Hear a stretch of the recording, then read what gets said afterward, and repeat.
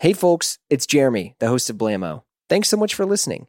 This is a preview of one of our exclusive shows on Patreon. These are member-supported shows, meaning they only happen because of our incredible members and community.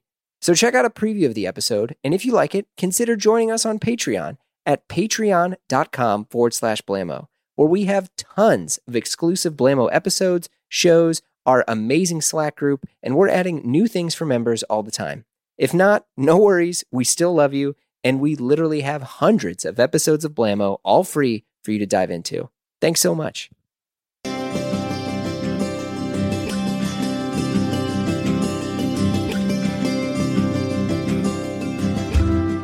Everyone always wants to know, what are you wearing today? But no one ever thought to ask, how are you wearing today? Welcome to the JJJ Show, hosted by Jeremy Kirkland, Gian DeLeon, and John Moy. This show is what a podcast would sound like if you could make one with your own hands. Like we used to in the good old days, when jacket cuffs were functional, jeans were shuttle-loomed, and no one joked, "Hey buddy, why you so dressed up?" just because you decided to wear a sport coat to the grocery store. As three mildly respected industry veterans whose net worth is mostly housed in their closets, the JJJ crew will share stories from behind the bespoke curtain, make a little more sense of the rapidly changing fashion world, and who knows, someone may learn a thing or two. So button those middle buttons, tighten those side tabs, strap on those monks, and enjoy the ride.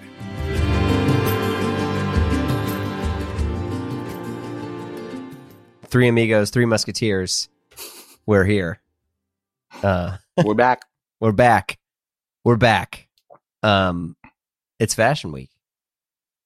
And the only person I know who's really embodying the Fashion Week is Mr. Gian, who's out running the streets while, Moy and I are holding it down in our respected bungalows, wherever. Moy, where are you, first off? You guys aren't getting the images I'm sending you to pretend like you're here? Oh, no. I'm sending you what I don't post on stories so that you can be like, thanks for the invite. Yes. That would be sick. No, I just had to turn down a bunch of invites. I just couldn't make it out there. It's got some other stuff. I'm not really a show person. I'm there for the clothes, not for the spectacle. No, I'm in my house. This is just like my office. It's finally like kind of set up. So wow, once you got rid of the cane, you just let go of the game. Yeah, once I couldn't have like a stunt, you know what I mean, like a disruptive moment for my own personal brand. I was just like, well, what's the point? Yeah. I got a couple pictures by Tommy, and I was done. Check. 10 years ago, just posted that TBT. Hanging out like the old Drake store. That was like 5 Drake stores ago. 5 Drake stores. That's funny. But thankfully you're there. 5 Drake stores ago, John Moy went to a fashion week and photobombed in Hollywood. I like your Saturday Evening Post sweatshirt, though. My mom made it like forever ago. Is your mom a Rockwell fan? What? Is that Norman Rockwell? Yes, Norman Rockwell. Yeah, she for when I was like, I don't know, a little kid, my mom discovered like iron-on and like screen printing at home, and so she would just like get like cheap sweatshirts and then like throw stuff on there that she liked or that we liked. So like there were like super tiny like she would just like take a comic book, like, and then her best friend, who was also a teacher, was the art teacher at the high school. So like she could like help her get like stuff, like a screen or like. And she's like, you kids are Norman Rockwell fans now. Yeah. Well, this one was my mom's back in the day, and then I discovered it on a trip back home, and I was like, this is pretty sick. You want to hear a crazy Norman Rockwell story? Yeah. What? You never hear that sentence like outside of like what 1948? Like, yeah. I was gonna say what. Well, no, I was at the Polo showroom like maybe a couple seasons ago, and Jerry Lauren, Ralph's brother, was there. The guy that suggested changing the name from Lifshitz to Lauren, like GOAT status. And I mean, he's so full of energy, such like a great person in general. But I don't know, for some reason we started talking about, because I was talking about Greg, his son, Greg Lauren, the designer. That's Jerry's son. and he got to talking about his like vintage warehouses where Greg, I guess, would pull a lot of like the materials that he was using. And then it turned into this conversation about the National Gallery of Art and how they have donated, or not donated, but a lot of the Norman Rockwells that were his. And he proceeded to flip through his phone and show me the Rockwells that were there and the Rockwells that he still had. So, wow, that was just, yeah. I was like, oh, all right. I definitely do not have this much money or any Rockwells lying around, but this dude's got like Rockwell's like Precious Moments dolls. Like my mom probably has Precious Moments figurines. He has like Rockwell's stocked like Precious Moments figurines. That's insane. Sick. One of the Jerry Lawrence stories was when they went public. He was walking around the office and tapping his pockets saying, "Oh, sorry, anyone got change for $1 million?" Yeah, I mean, I have a ton of Jerry Lawrence stories. Like post-COVID, we were having dinner at the Polo Bar or the restaurant downstairs, and not only was former British Prime Minister Tony Blair there, which was hilarious. Okay, but Jerry Lawrence was there, and it was like his first, like one of his first big nights out post-COVID. And so his social battery like was overflowing, and he was like literally stopping by every table and talking to everyone. And I was just like, this man's energy, every time I've seen him in person, it's always been consistent and like grade A human.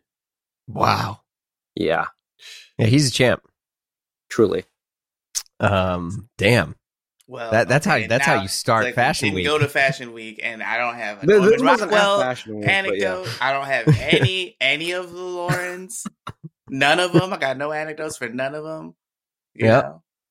I don't even think I've eaten at that restaurant before.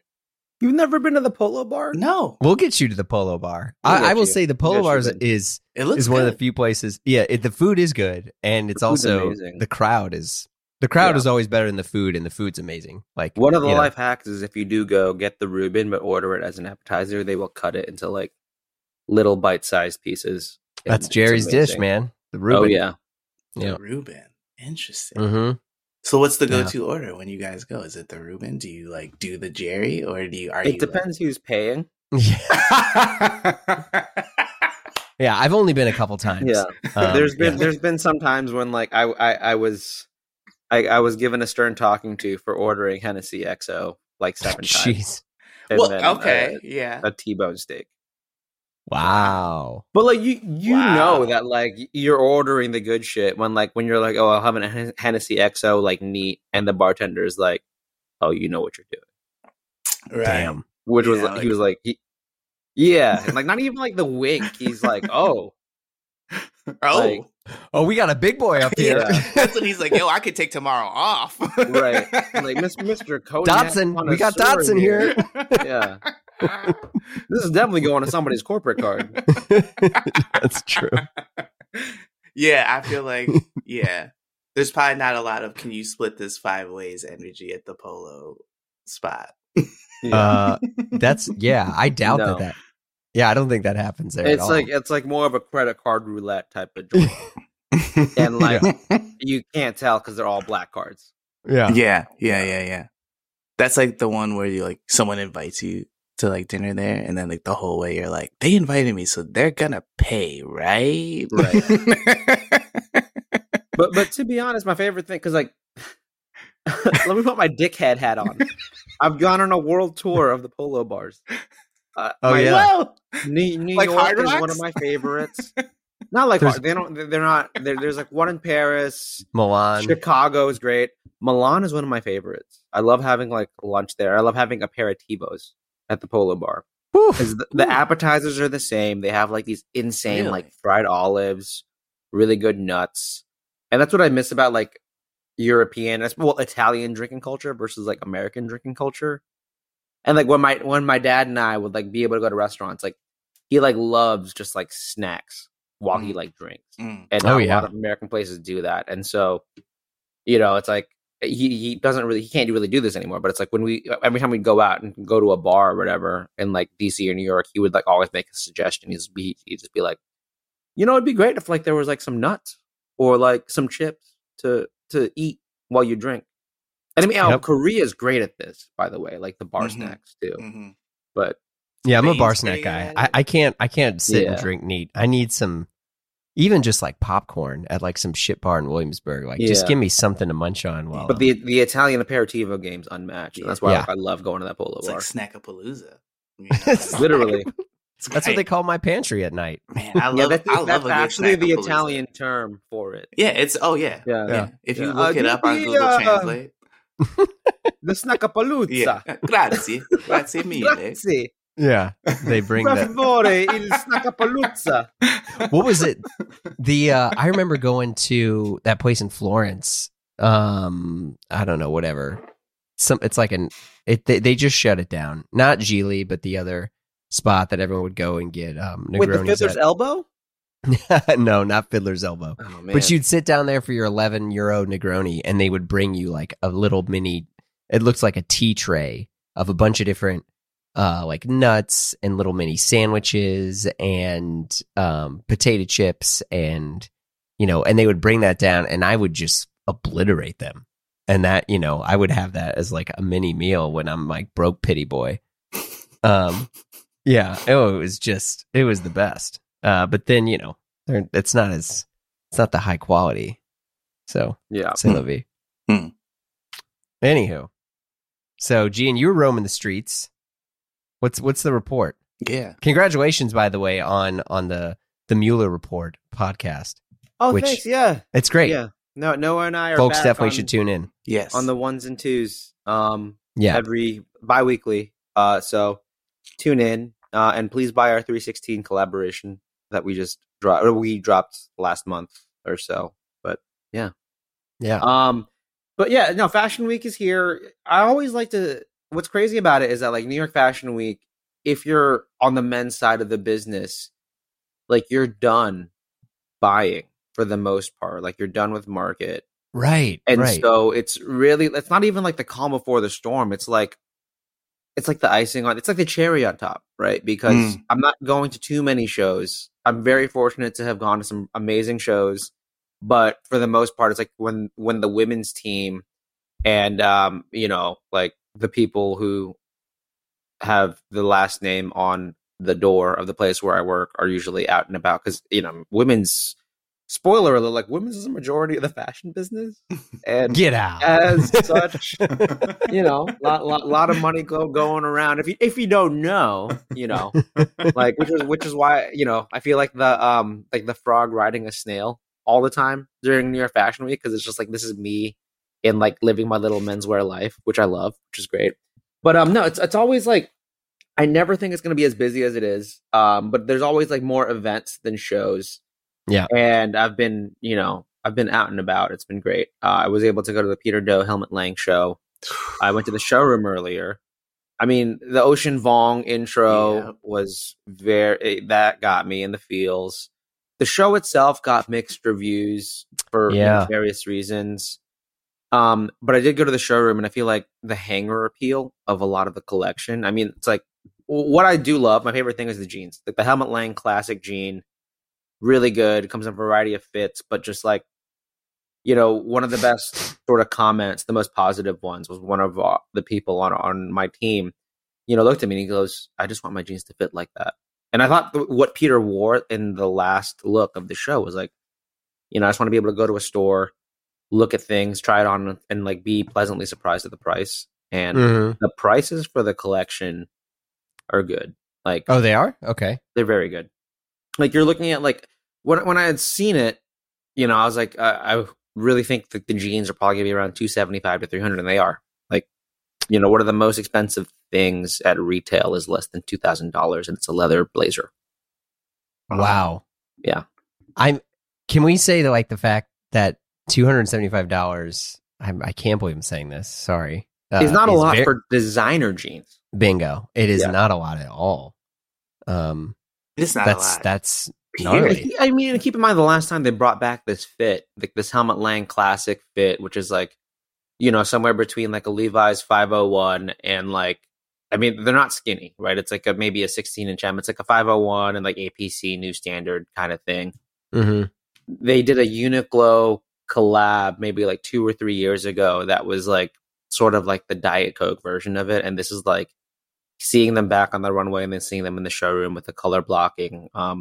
There's an insane pair that's like white. It's like a base foundation of like a white denim with like chiffon color blocking texture on it that Peter wore in his finale.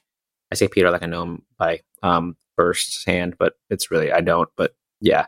Anyway, they look great.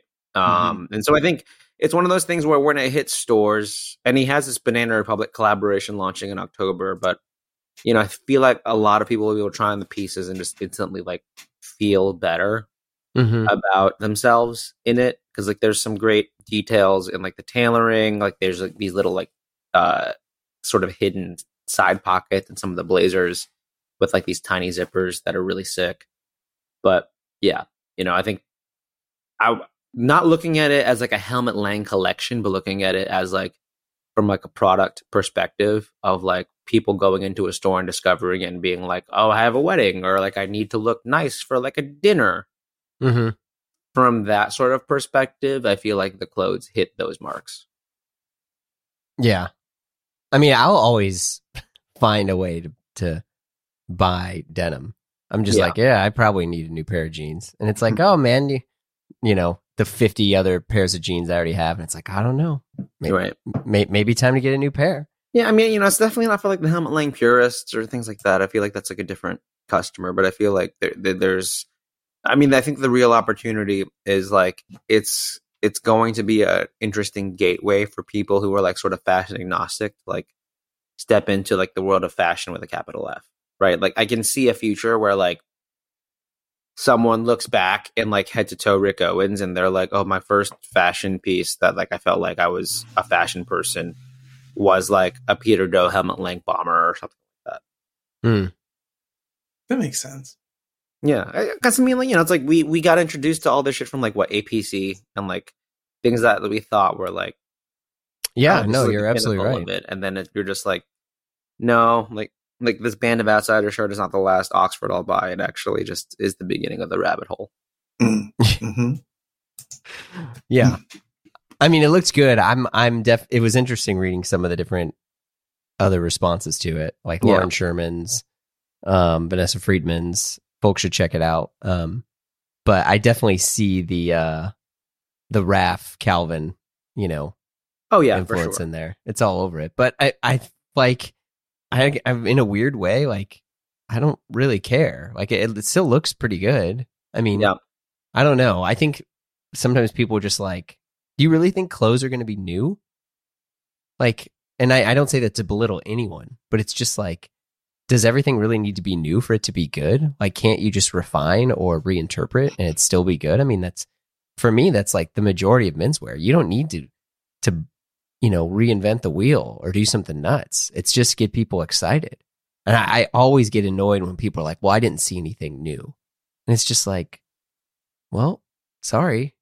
Sometimes you just want to hear Wonderwall or Mr. Brightside just sang really well at karaoke, okay? Yeah. Well, I wish I could have had that clap back.